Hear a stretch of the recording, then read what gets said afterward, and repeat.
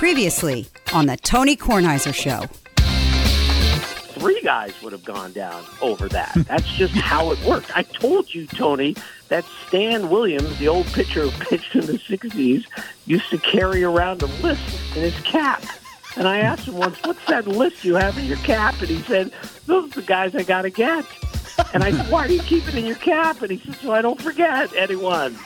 And then he didn't get one guy that he needed to hit, and then he hit him in an old Tigers game. This is how it used to work. The Tony Kornheiser Show is on now. Tim gets so excited. So excited. Makes me very happy. That story always reminds me of a scene from Billy Madison. No. Glad I called that guy. Just wonderful. All right, let me get to what everybody expects me to get to, which is our loss of our friend Wendy Rieger, which happened Friday night. Wendy had suffered from a very particular form of brain cancer, and it won on Friday night. And there were lots of shows locally in Washington, D.C. about Wendy, and I just assume that almost everybody who listens to this show regularly knows from our interviews of Wendy Rieger how much we loved her. I am not going to attempt to eulogize Wendy Rieger. That'd be absolutely foolish of me. Instead, what we're going to do later in the show is play clips of Wendy's appearances, which I think will give you a much greater sense of Wendy Rieger than I could ever do. So we'll get to that. I did want to read one email from Bill Isaacson. And as you know, people that pay attention to when I say these things, I remember nothing in my life. Nothing. People say, do you remember the time? No, I don't. Even things that appear to be very important, I just simply don't remember them, and I don't remember this. But Bill said that, he writes, Tony, you may have many more memories of Wendy Rieger, but I hope one of them that you hang on to is the story you told in a 1997 column.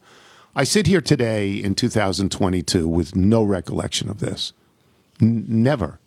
So I'm just going to read it for you because it's really good. Apparently, I wrote the following. Wendy Rieger, the blonde bombshell news vixen, was interviewing me about this new pill that will regrow hair on bald men.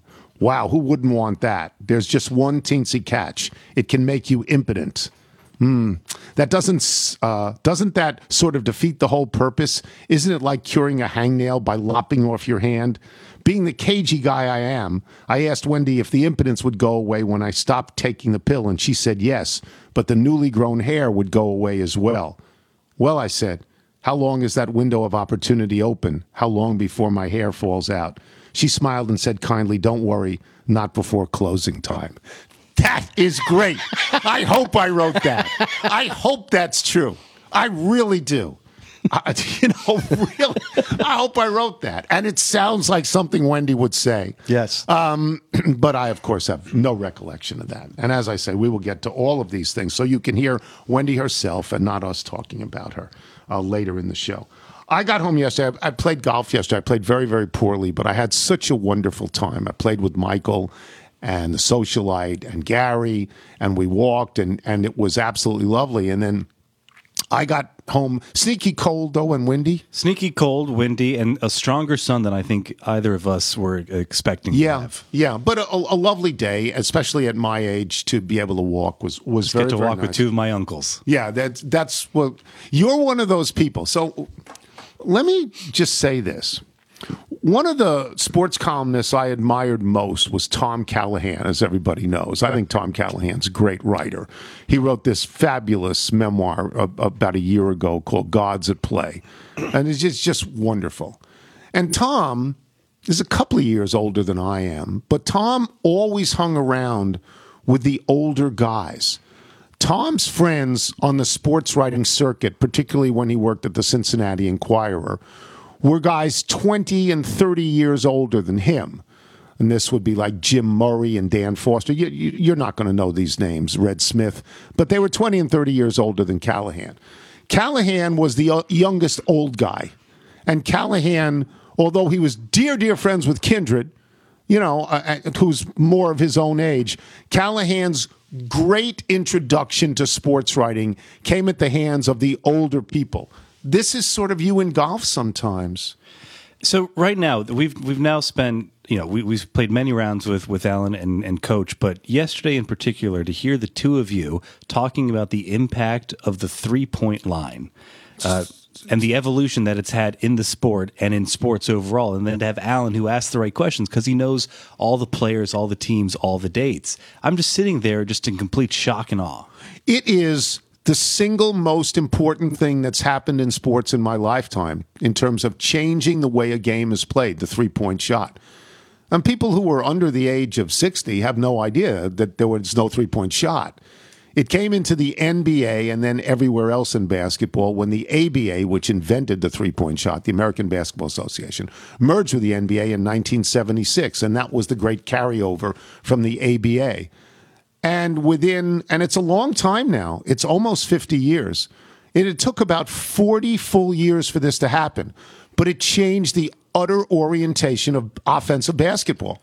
It changed it. And I know this through basketball highlights. used to go outside in. Now it goes inside out. It's just different. I know this through highlights, but to hear a coach tell you how it changes the way you have to run an offense, the way you can set a defense at all, and to hear how he would make changes to the line that still sort of still allows for the drama of the shot, but takes away sort of the overuse. Or he wants to extend the foul line in your mind's eye, where the foul line is 15 feet away from the basket.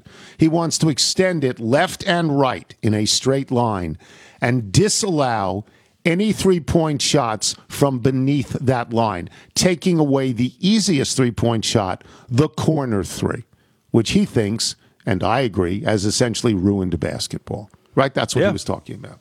So, but what I'm getting to is that I've always felt more comfortable with the parents. I don't know why. You're comfortable with old people, and that we think that's wonderful. All right, so I got home in time to see the basketball, which you'll hear from Wilbon in a little while, and Wilbon adores it and reveres it, and I don't. Although I was very, very glad to see a lot of the Boston-Brooklyn game, which ended dramatically and I think wonderfully, but, we'll get to that with Mike. Then I was able to go over for much of the last 6 or 7 holes to the Hilton Head tournament at Harbortown, a course that I have played in my life. You played it? I've never played it. It looks beautiful it's on really TV, nice. And it's so different than most of the golf we watch. Yeah, and you need to play it because you're down there all the time. We'll get you to, you know what, we'll get Curry to get you to play. It's pretty far out on the island. Yeah, but it's like 10, 15 minutes past the Fresh Market. Okay, but I think to play it would be worth it to just be adventuresome and go out there and find it in the wilds. The wilds of Sea Pines. It's very, very flat and has, every once in a while, very tiny greens. Very tiny greens. So when I was done watching, in fact, I got there, I think, for maybe Jordan Spieth's last hole on 18. Did he birdie 18? Big putt. He birdied 18. A little different than the putt on 18 the day before. Yeah, where he two-putted from 2 feet. Right? Two-putted from 2 feet. Yeah, I mean, the big thing is he missed the tap-in. Yeah, he missed the tap-in putt. To the point where after he wins the tournament, his wife says, you know what, next time you want to tap something in, why don't you just give it 5 seconds? Right. So he ends up, he's minus 13. And he's in the lead as I begin to watch. And everybody else, Varner and Cantlay and Shane Lowry, are either 11 or 12. I watch Lowry and Varner. Lowry misses some putts within 10 feet. Lowry's a great player. Varner never got to within 10 feet, and Cantlay made a 2 on number 17, reawakening the echoes of how great he putted at Caves Valley last year. The greatest performance anybody's ever seen putting, right? Fair to say? When he beat DeChambeau in a 27-hole playoff, it seemed. They just went on and on and on and on.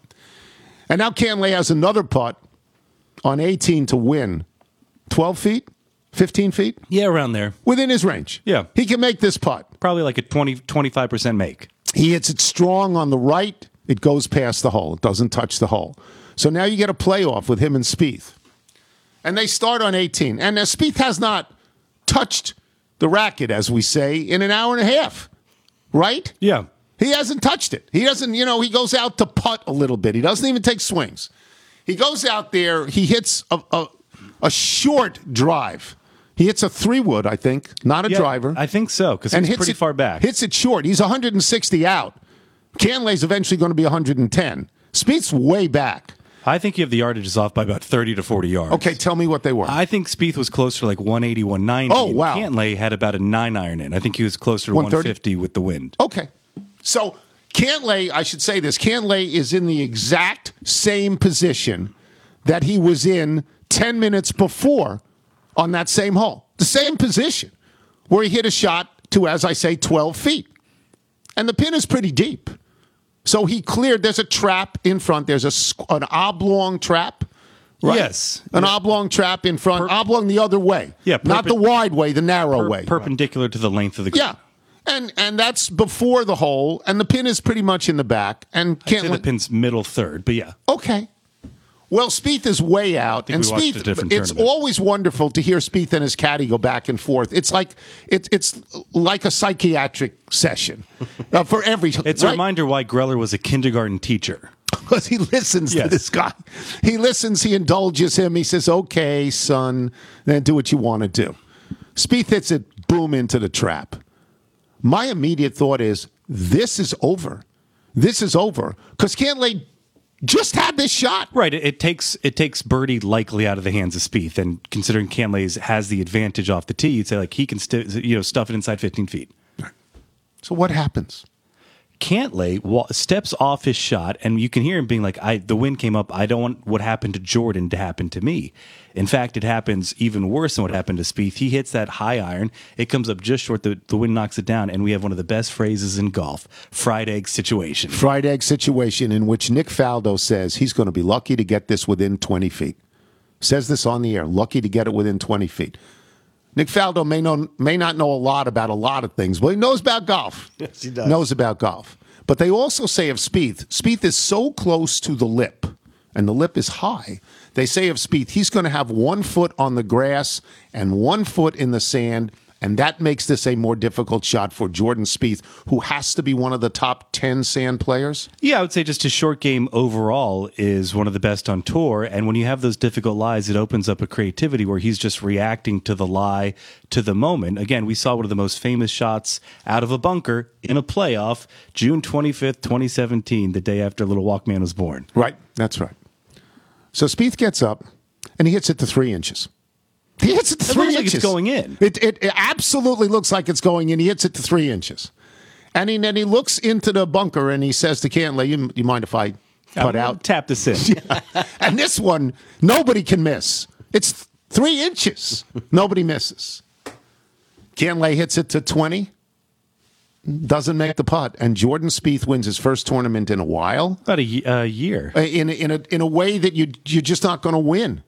You're just not going to be in the 12th group from the end and even post a score and win because you're playing because Cantlay and Lowry, not so much Varner, who hasn't won, but Cantlay and Lowry have won. Yeah, it's the importance of posting a number to see if they can get that, but it's the way that he ended on Saturday where he looks so deflated, and those short misses have always been part of his career, which is one reason why he went to that putting style.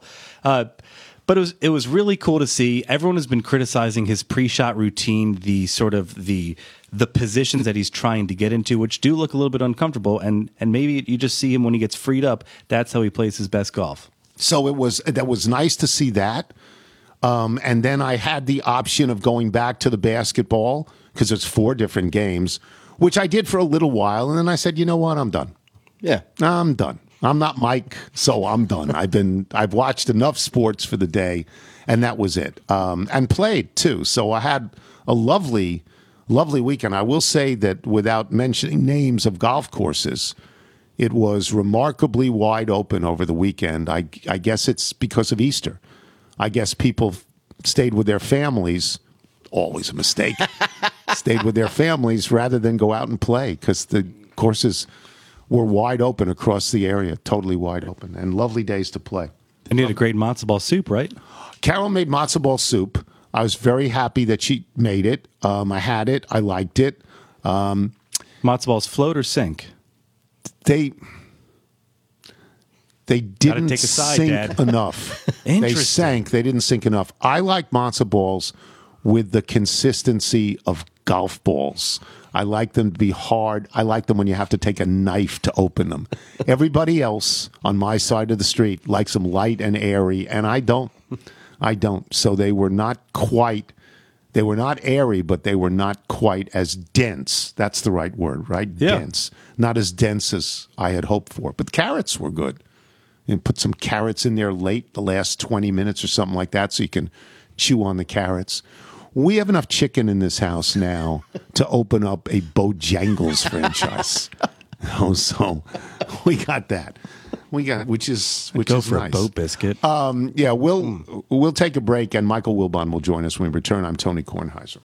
Check out our new NBA show, Beyond the Arc, part of the CBS Sports Podcast Network, where you can find me, John Gonzalez, NBA insider Bill Ryder, and Ashley Nicole Moss 5 days a week talking all things NBA. Whether you're looking for insightful discussions, upbeat commentary, breaking news, interviews, or coverage of all the biggest stories in the NBA, our new show is the place to be 5 days a week. Download and follow Beyond the Arc on Apple Podcasts, Spotify, and wherever you get your favorite podcasts. You're listening to The Tony Kornheiser Show.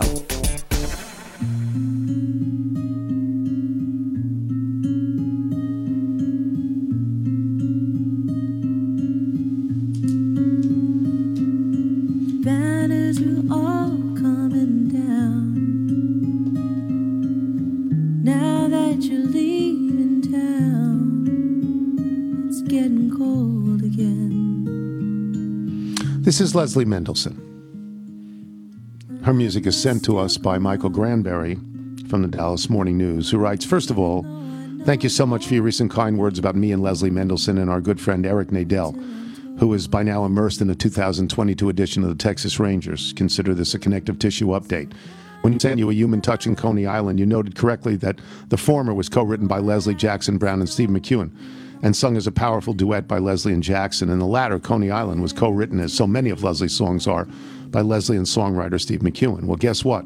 At the most recent Grammy Awards, McEwen won not one, but 2 Grammys. McEwen and Leslie have been longtime collaborators, and as Leslie mentions in the email below, you have her permission to play any songs off any of her albums. One that I submitted in the original batch that I would love to hear you play is another song by Leslie and McEwen that they wrote together, entitled If I Don't Stop Loving You. It's a heartbreak ballad, but it's one of the best heartbreak ballads I've ever heard. And as usual, Leslie's vocals, they had their own special touch. We are playing that now, If I Don't Stop Loving You. Her talent is... It's amazing. It's evident, right? Her talent is it's just evident. Love playing her songs. Normally, she would play in, at this period of time, Michael Wilbon. Wilbon is in Arizona, and we can't reach him. He's probably asleep. It's early. It's a 3-hour time difference, which makes it 8:15 in the morning. Here, 5:15 in the morning in Arizona. And he stayed up 2 days in a row to watch all the NBA games. And he watched them all and then commented on all of them. And it's our turn to talk about them. I didn't watch them all. I watched a little bit of 6 of them. The 2 late games, the ones with Phoenix was last night, and what was the late game the night before? We should know this. I should know this. Because it's West Coast teams. Was that the Golden Warriors State. game? Golden Yeah. State. I didn't watch either of those. Those were 9:30 Eastern starts, and I didn't watch them. But I watched a little of everything else. And I'm not Mike, so I'm not going to get so excited. I'll tell you this. Some of the games weren't very good, but one of the things that's true about the NBA is that most teams take a run at you at some point. Milwaukee is a significantly better team than Chicago. Chicago took a run at Milwaukee. Yeah. And was ahead at one point in the third quarter, I believe. And in the fourth quarter, Milwaukee shut it down. My feeling was the most significant game that was played of the 8 games, and I shouldn't say of the 8 because I only saw parts of 6. Excuse me. The most significant game I saw, and Nigel, I know you think I'm going to say Boston, but no. Philadelphia-Toronto. Philadelphia killed Toronto. Yeah, they did. Philadelphia killed Toronto. They did. I mean, I'm sitting with Wilbon on television, and Wilbon says Toronto can win that series. Toronto beat him 3 out of 4 times this year, and I acknowledge that. But Philadelphia should win that series in 4 or 5. Philadelphia's that much better. Philadelphia's got the 2 best players on the floor, and that's not counting Tyrese Maxey. That's just Harden and Embiid. They're the best players on the floor. So at the moment, as I sit here in my dining room at Uncle Benny's table, I don't want to hear about Toronto. Now, Nick Nurse is a really good coach because that team doesn't belong, fifth in the East. He's a really good coach. It just seemed to me that if you took anything away from the weekend, what you took away is that Philadelphia is better than Toronto. I don't know about any of the other things. The number one seeds won handily. They should. They beat teams that had to survive the play-in. Minnesota upset Memphis. Did that surprise you? It surprised me a little bit, but I root for Minnesota because Nathan Bubis is an assistant coach on Minnesota. And if you watch that game, you could see him in the second row on the bench in his blue Minnesota sweatshirt. It's phenomenal. Whatever it was, his quarter zip, what they all wear. This made me very, very happy. Do I think they'll beat Memphis in 7? No, I don't. Because John Morant, he's an amazing player. But they've got 2 number 1 picks, Karl Anthony Towns and Anthony Edwards. And at one point, D'Angelo Russell was a pretty good player. So if Minnesota wins that series, I'm not shocked. There are certain series, if Toronto comes back and beats Philadelphia, I'm going to say that's shocking. Now I'll get to the thing you like the most. The best game of the weekend. Yes. The best game of the weekend. It shouldn't have been because Boston let Brooklyn back in the game. Boston was up by double digits in the fourth quarter and let Brooklyn back in. And the reason they let them back in is because the 2 best players on that court are wearing Brooklyn uniforms. Yeah. Every moment that Kevin Durant and Kyrie Irving are on the floor, they're the best 2 players. And I hate Kyrie Irving. He's a terrible teammate. And you're going to ask, well, what about flipping off the crowd? Well, the crowd he made life miserable for Celtics fans by telling them he was going to come back and then walking out on them. Yeah. And they make life miserable for him. That's fair. It's fair both ways. Whatever he does, whatever hand gestures he makes, that's okay with me. Yes, I'm pretty sure Bostonians are fine with it too. But this guy is a great, great player. He's the best. I will quote Gary Williams from yesterday. Do you remember when Gary said this? He's the best ball handler and penetrator he's ever seen. He hit some shots yesterday, hanging in the air, falling down. Kyrie Irving is a great player, and he's not even as good as Kevin Durant. Kevin Durant's the best player in the world. So when you tell me that, Brooklyn takes it to the wire, of course they do. They have the best players. On the last play of the game, previous to the last play of the game, Boston hounded Irving. They made Irving give up the ball, and Kevin Durant had no real shot. Yeah. Banged one off the rim from 3. Yeah. And so Boston gets the ball back with how much time? You're a Celtics fan. I think it was like maybe 14 seconds, 8 seconds, something like that. And they work it around, and they work it around, and they work it around, and it ends up 22 feet away on the left-hand side high, and suddenly on the right-hand side, Jason Tatum cuts for the basket, and who gave him the pass? Marcus Smart. Marcus Smart gives him the pass. Gave a fake, and everyone flew by him, and he started to go to the basket, and then just dished it to Tatum. And Tatum makes a bank-in layup as the clock goes to .01 and then .00. And Celtics win. And it's a great win. Well, yeah. Does it mean they win the series? No. No, because the other team has the 2 best players. I will say, and by the way, doing all that without Ben Simmons, you wonder how the Nets are working. I'm obviously joking because Ben Simmons is worthless at the moment. But for the Celtics, they do this without their best defender, Robert Williams. That's right, the center. Yes. And you can see how the other people they put in the middle are slower to the ball. Yeah. And how the Nets can score. Yeah. This shapes up and did before they even played the first game. I did say this on PTI the other night. If you ask me if I only want to see one of them, and I only want to see one of them, which one do I want to see? I want to see Boston and Brooklyn. Yeah. That's the one. Yeah. I mean, that's the one. It appears as if this will go 7. Well, you can't say that after 1. You just don't know. I don't ever predict that things are going to go 7. What it appears like is they are wonderful and spirited teams that are capable of giving you great games. And I don't say that about the other series. I mean, I just don't.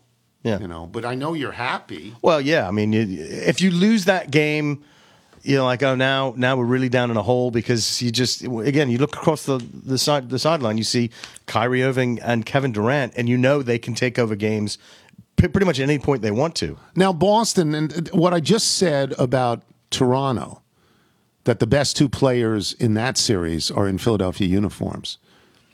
Toronto is a very good team, but Toronto does not have the talent that Brooklyn has. Is Boston a better team than Philadelphia? Maybe, maybe not. About even, although Boston closed so well. They closed 26-6. Yeah, they really came together. But that game yesterday, I think, should give you fear. Of course I think it should give you fear because of what Brooklyn did at the end. You get like a 15-2 run, and it's like every time it's like, oh, another 3 by Kyrie, another 3. And again, he's the villain. You hate him. So maybe that's why I'm so happy they won. Because you hate him, but if he stayed in Boston, you would put him in the Hall of Fame. Love him. Because he's that good a player. Yes, and he is that good of a player. He's a brilliant player. So, yeah. I hate him because if you're going to play a team sport, you have to sacrifice for your teammates. He's not a good teammate. You have to get the shot, I think. Yeah. I just think you have to. But, boy, when he gets out there. It's amazing. You can't. And as you said, he's not even the best player on that team. No. It's Kevin Durant. They have 2 of the 5 best players in basketball. Yeah. Maybe you could say that about Philadelphia. Maybe Embiid will win the MVP. And Harden has been one of the 5 best players in basketball for a number of years, but doesn't look that good now. Yeah, well, he's getting Harden's got that one great move where he takes his right arm. You're guarding him. He takes his right arm and hits you as hard as he can in the chest and goes by you with his left hand, and you wince. And nobody ever calls that foul. Nobody ever calls that foul. So anyway, we don't have Mike today. Undoubtedly, Mike will say, okay, I'll do it on Wednesday. Yeah. And then we'll review all of these things. But now we will take a break.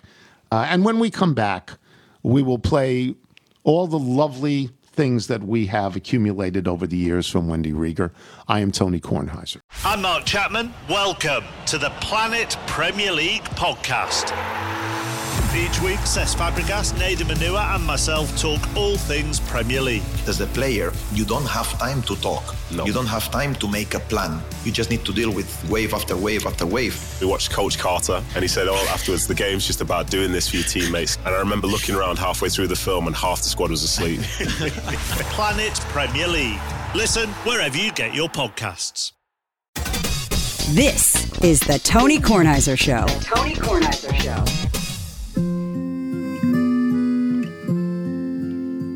Once again, we have Leslie Mendelson, and we thank her and we thank Michael Granberry from the Dallas Morning News for sending her stuff to us all the time. Leslie gives us permission to use it.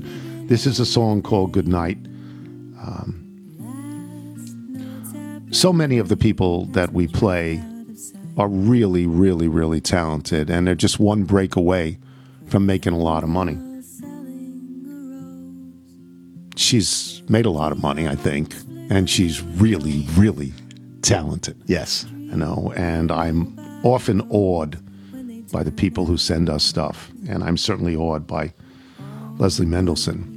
Michael, if people want to send in their original music or have their friends from the Dallas Morning News do it, how do they do it? Send us your music by emailing it to jingles@tonykornheisershow.com. Again, this song is called Good Night. You can listen to Leslie's songs at the end of the podcast, or you can just listen to them now.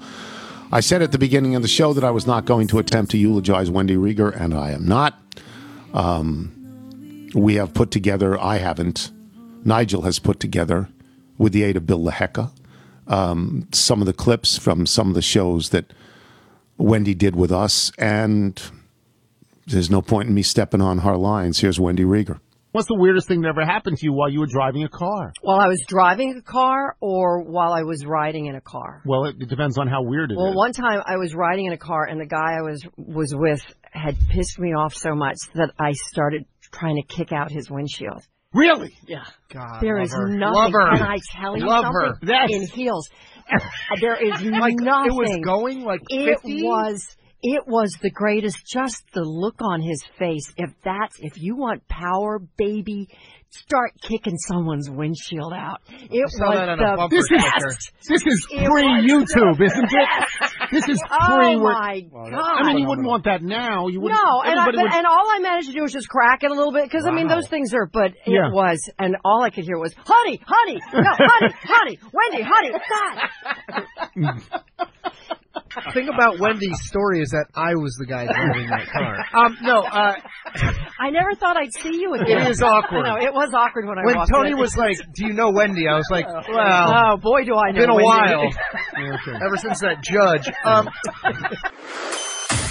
I wanted to get Wendy involved in the show, so I wrote down your thoughts on the academic scandal, your thoughts on the kid from Harvard, but then I wrote down your favorite appetizer and do you like soup? And those seem to me to be much better questions. Like, what is your favorite appetizer? When you go to a restaurant, what is your favorite appetizer? Because I'm on keto these days. You're doing that? Oh, really? Is anyone not doing it? Oh, I don't. Come on, get on board, Jones. Right? What is the result so far? It's nothing because I keep drinking. Okay. You know, I discovered bourbon about 2 years ago, and so if I'm not going to eat, I'm drinking. Right. I really like, and don't judge me. Well, you're going to judge me. Yeah. That's what you Never. do. Yeah. Never. Fried Brussels sprouts. Really? Fried Brussels Well, sprouts. those are pretty new. I like I mean, Brussels those are sprouts. within the last X amount of years. Especially you over didn't- here at Leah's. Leah's makes killer fried So Brussels Leah's sprouts. is one of the Chef joints. Yeah, yeah, Right. yeah. Sure. Okay. Yeah. All That's right. What about, do you like soup? No, I like soup. I don't like soup. I'm a big soup person. I'm so good to. That's so good to Yeah, know. I like- I know but- what to get you for Hanukkah now. So, soup. I'm going to get you some matzo ball soup. Yeah, well, you get me for that, and you know, you get me that for Christmas too, because I really like it. Although It's I had, non-denominational these days. I had a bad soup yesterday. Somebody came in Bad with soup. bad soup. cilantro soup. I tasted it. It was bitter. I gave it to Bonnie, and Bonnie said she liked it, and it was Well- filled with cilantro. And I said, then take it. Did it taste Well, like cilantro soap? is one of those things where you I either don't like it or you don't. I didn't like Yeah. that. I didn't like that. Can we review the thing that we did 25 years ago? Yes, Can you please. explain to people what It we was did? Meatloaf's Paradise and the Dashboard Lights, and the three of us did a dramatic reading of it. Right. It was like Shakespeare. Right. It was like the Royal Academy. David did the Phil Rizzuto part. That is correct. I did the Meatloaf part, and you did the what was her name? I was the who girl. knows? You never remember. Yeah, the girl. But it was you were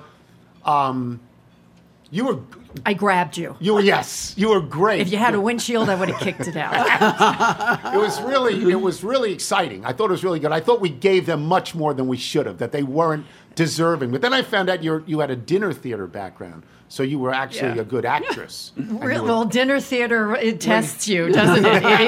It is the road to the Great White Way, isn't it? Well, Yeah. you know. Bryan Cranston came out of dinner theater, I think. Is that right? There is that great movie Soap Dish. Oh, yes. Which Isn't that the best? Which is Kevin With Kline. Sally Okay. Field Yeah, it's great. and Kevin- oh my, it's the best. and it's dinner theater. And he's doing And he that's does it a written- salesman. That's written by Andy Bergman, who I went to college The with. best. He's clearing tables, and they're like, Yeah. "You're doing It's- such a nice job."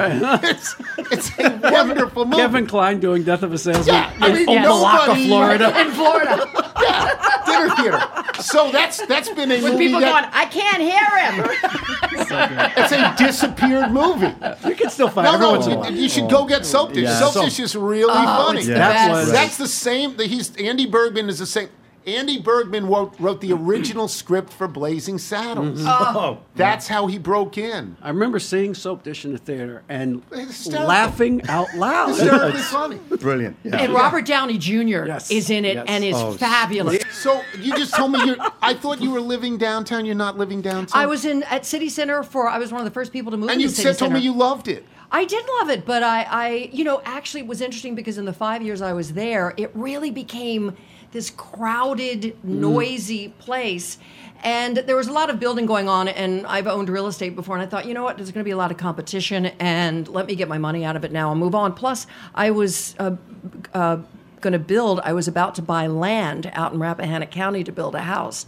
And is that ongoing? Yeah, it's going to be delivering this fall. Yeah, I'm building a house. But you can't live there full time. Why? Because I mean, would you leave TV? Because Channel 4 is not in Rappahannock County, is it? Well, Chopper 4 can land Oh, in we my. do I that have here. 30 acres out there, so love I'm it. going to have. I'm making a deal with Brad Friedis to come get. Well, no, Billy right Joel now. does that. Billy Joel's deal. He lives on Long Island, and when he plays the Garden, whatever that. Madison Square Garden. Yeah, but is he in a separate room? Is he in the smaller room or the bigger No, room? I think he's in the big house. Big They, room. they send the helicopter for him. Sure. Well, they're going to That's his send one deal. for me when I play the Garden as well. Okay, That's go. in my contract.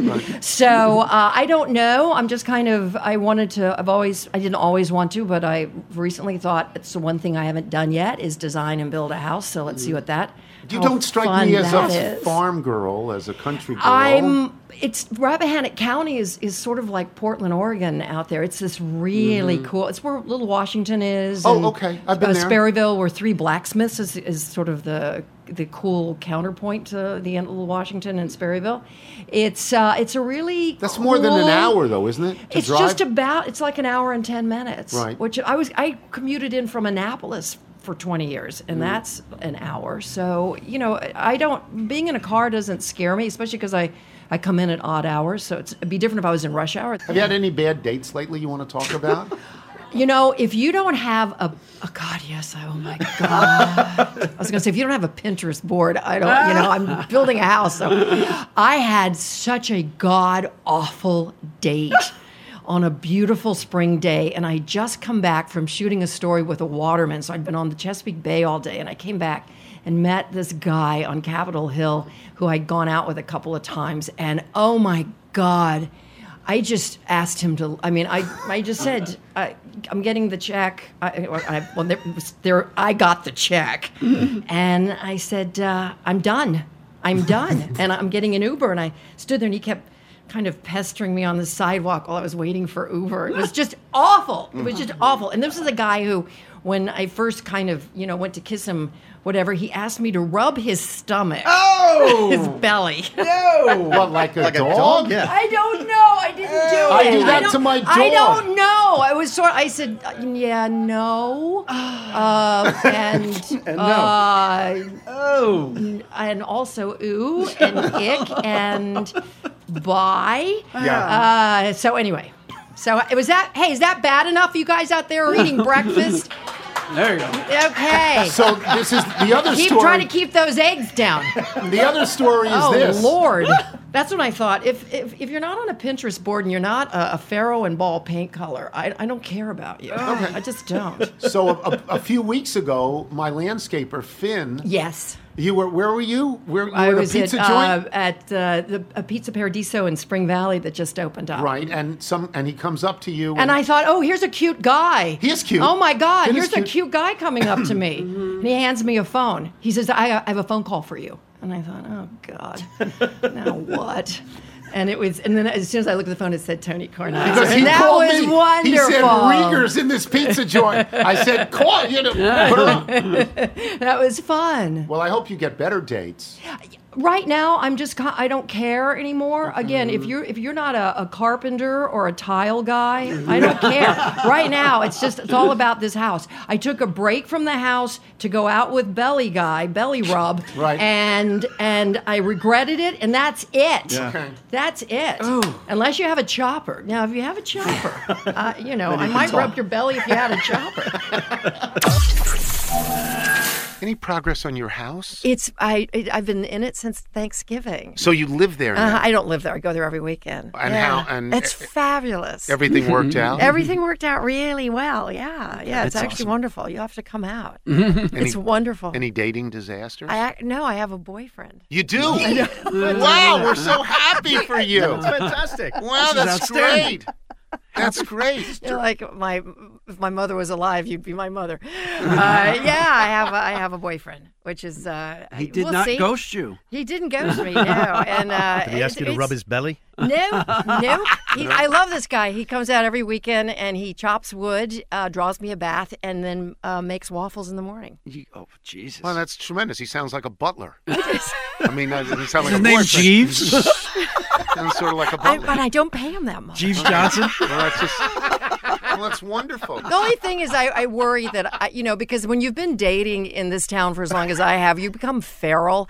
And I just don't want, to like wake up in the morning and find I've ripped him to shreds during the night or something. I don't want to, I'm trying to contain feral Wendy so that he doesn't see the bad wild side. So are you sort of like a country squire at this point? That you're out there and you're happy out there and everything works out there? Yeah, country squire sounds very like 18th century. Yeah. It's actually really cool. It's a nice decompression to go out there. This is from Rieger. Now, do I need to leave the room? I can't read it. I can only read some of it. Because it's filthy. And it's suggestive. It's wonderful. I love it. Should I read the text she sent me? Yes, go ahead. And I love Wendy. Yeah. Wendy's the greatest guest we've ever had on this show. Absolutely. Most dangerous woman in the world. D.C. Yes. In the world. Kicking out windshield. She said, she was looking for her email. She said, had a capitalized fabulous dream about King Kornheiser that I must share with you. Turquoise short shorts are forever changed for me. Wendy. Okay. Now, everybody knows that Wendy has retired. Wendy has gotten married. Wendy is publicly in a battle with cancer. She has made that very public, so I'm not saying anything that, that everybody doesn't know. And everybody knows I love Wendy Rieger. Yes. I've always loved Wendy Rieger. She writes, you have wandered about in my imagination in the many months since COVID sent you underground. I fear you are now transmitting from your basement on a potato radio like the ones you boys made in 7th grade shop class. Even the red lipstick that transformed my mouth into a Kornheiser trademark has been reduced to a sad smear inside a mask. If I hold it to my ear, it whispers, he'll be back. And at 4 a.m. yesterday morning, you came back in a dream. I was in a restaurant. I was there with several longtime male friends and a few guys I used to date, including Belly Rub. Do you remember that guy she talked about? This time he didn't ask.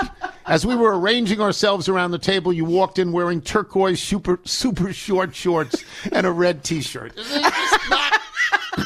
Unbelievable. You announced you were going to the pool but wanted to see me first. I was so stunned, I still can't feel some parts of my body.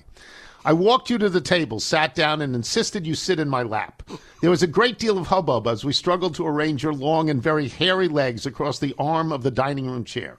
I remember being thankful you had not gone swimming yet, as I did not want your behind leaving a big wet spot in my lap. Once you got settled, I affectionately put my arms around you and rubbed your back as I gently rocked you in the chair, softly asking if you felt safe now. You leaned your head against mine, and in that classic Kornheiser tone that reveals a rising annoyance, you said emphatically, the CDC says spooning is dangerous. What? I should have tossed you aside and gone over and rubbed Belly Guy's ample stomach. Maybe a genie would have come out of his behind. Instead, I rocked you vigorously and put my red lips to your ear, and I whispered something I can't say about the CDC. At that point, I felt someone's smooth legs rub against mine, and it startled me awake. They were my husband's. That's so fabulous. It's so show, don't fabulous. Tell. It's so fabulous. And the next two paragraphs are impossible to read. It's impossible. It's signed Big Smooches Wendy. So it's just great. My thanks to Nigel and to Bill LaHecca for going through the archives and pulling all the stuff for Wendy's appearance. I don't want to say too much because I'll start to cry. I never spent a moment with Wendy that I wasn't completely amused and happy. She was the most alive person I think I've ever known, and we miss her like crazy already. You're listening to The Tony Kornheiser Show.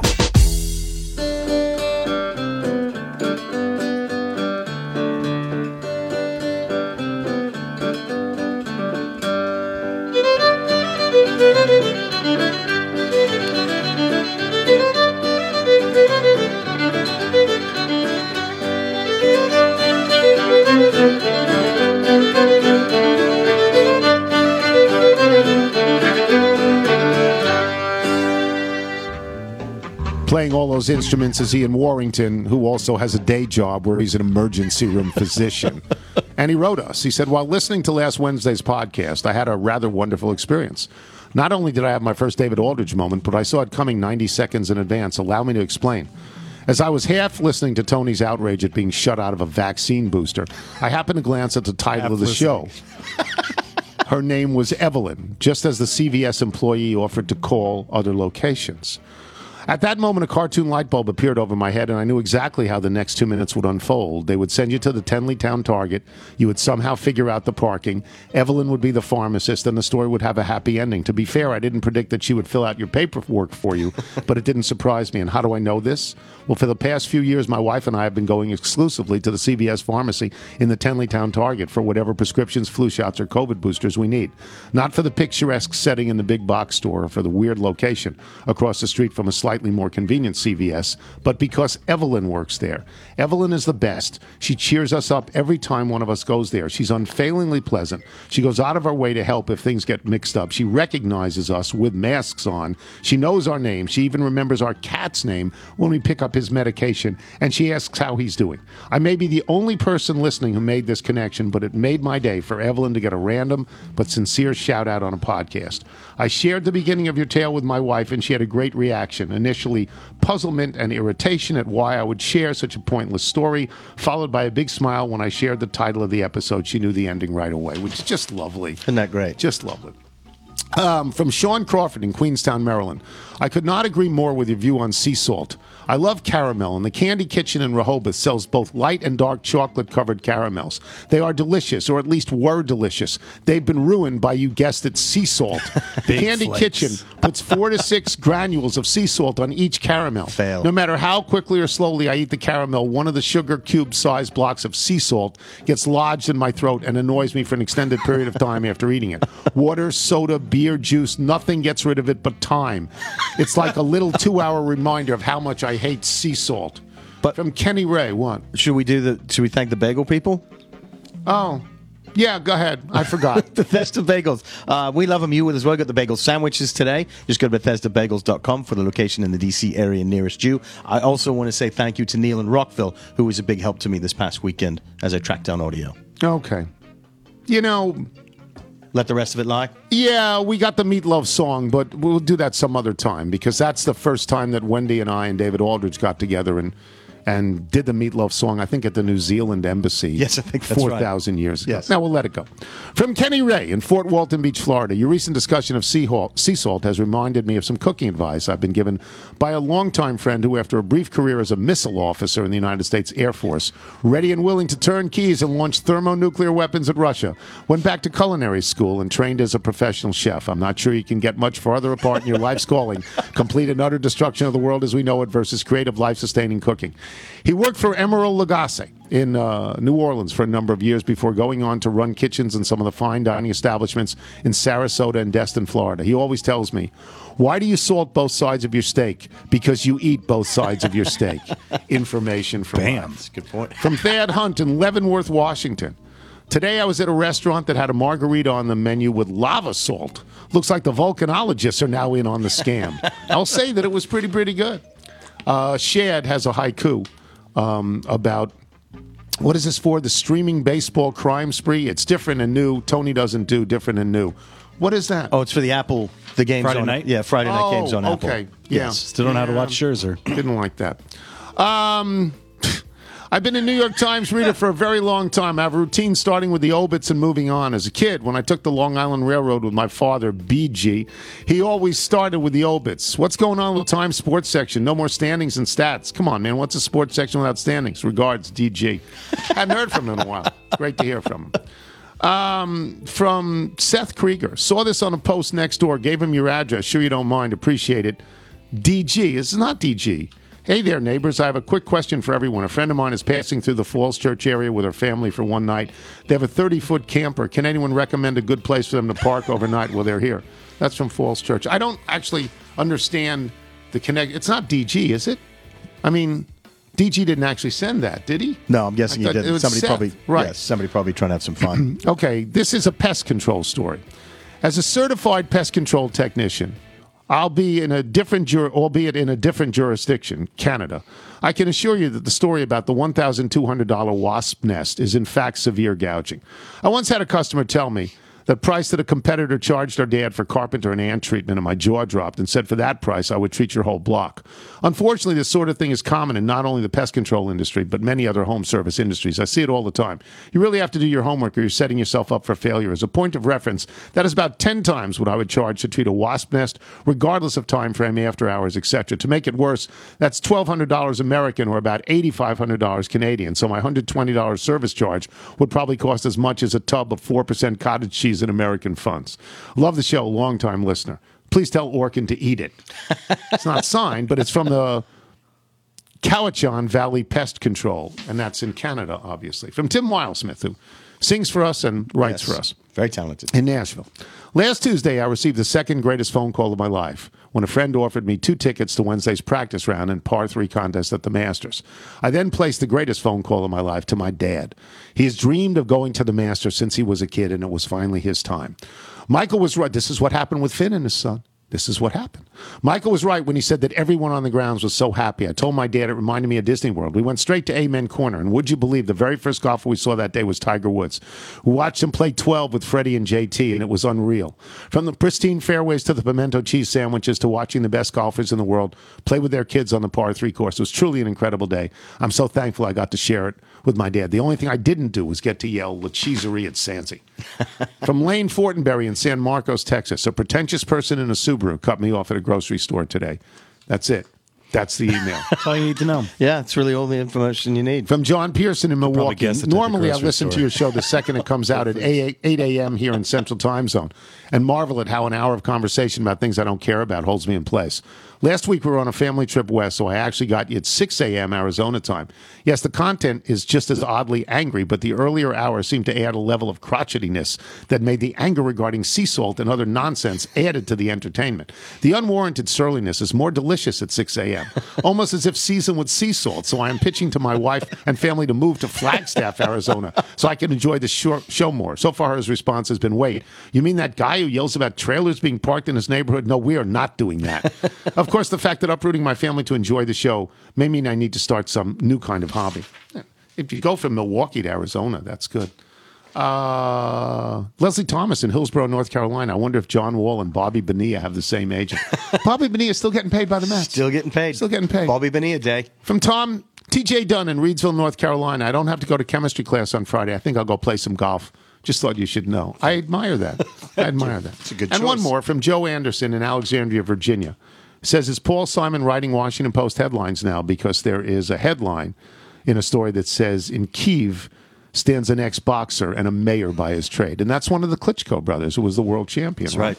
One of the Klitschko brothers. If you're out on your bike tonight, everyone, as always, do wear white. When I first kind of, went to kiss him, whatever, he asked me to rub his stomach. Oh! His belly. No! What, like a Like a dog? dog? Yeah. I don't know. I didn't do it. I do that don't- to my dog. I don't know. I was I said, yeah, no.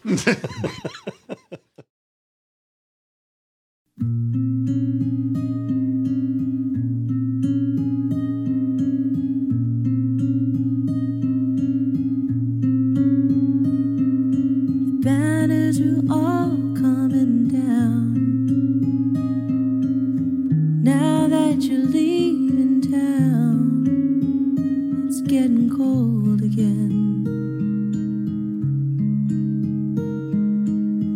My life must still go on, even though I know it won't be long until I'm torn again. So why am I still thinking of you when I know that I just don't belong to you? I'm preparing to meet my doom. It's gonna come one day soon if I don't stop loving you. I saw the warning signs long before our hearts aligned, but I couldn't stop myself. I loved every inch of the ride, and somehow you crept up inside where I could forget myself. So why am I still thinking of you when I can't have you, although I want you? Pretty soon I'll be lost in the rain, my world quietly slipping away, and I'll only have myself left to blame if I don't stop loving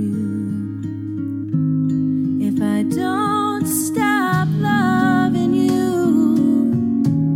there'll be hell to pay.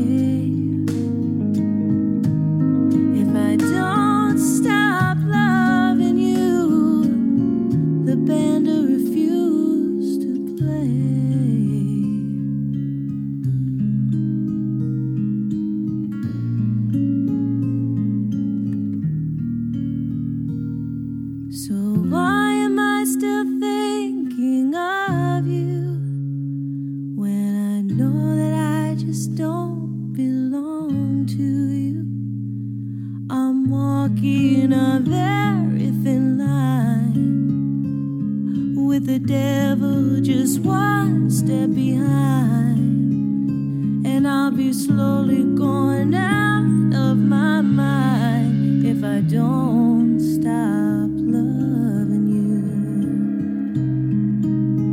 Hey, if I don't stop loving you.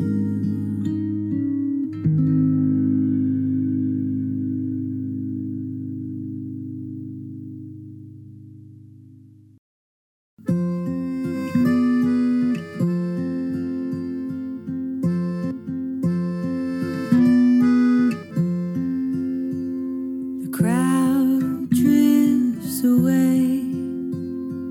The music's beginning to fade.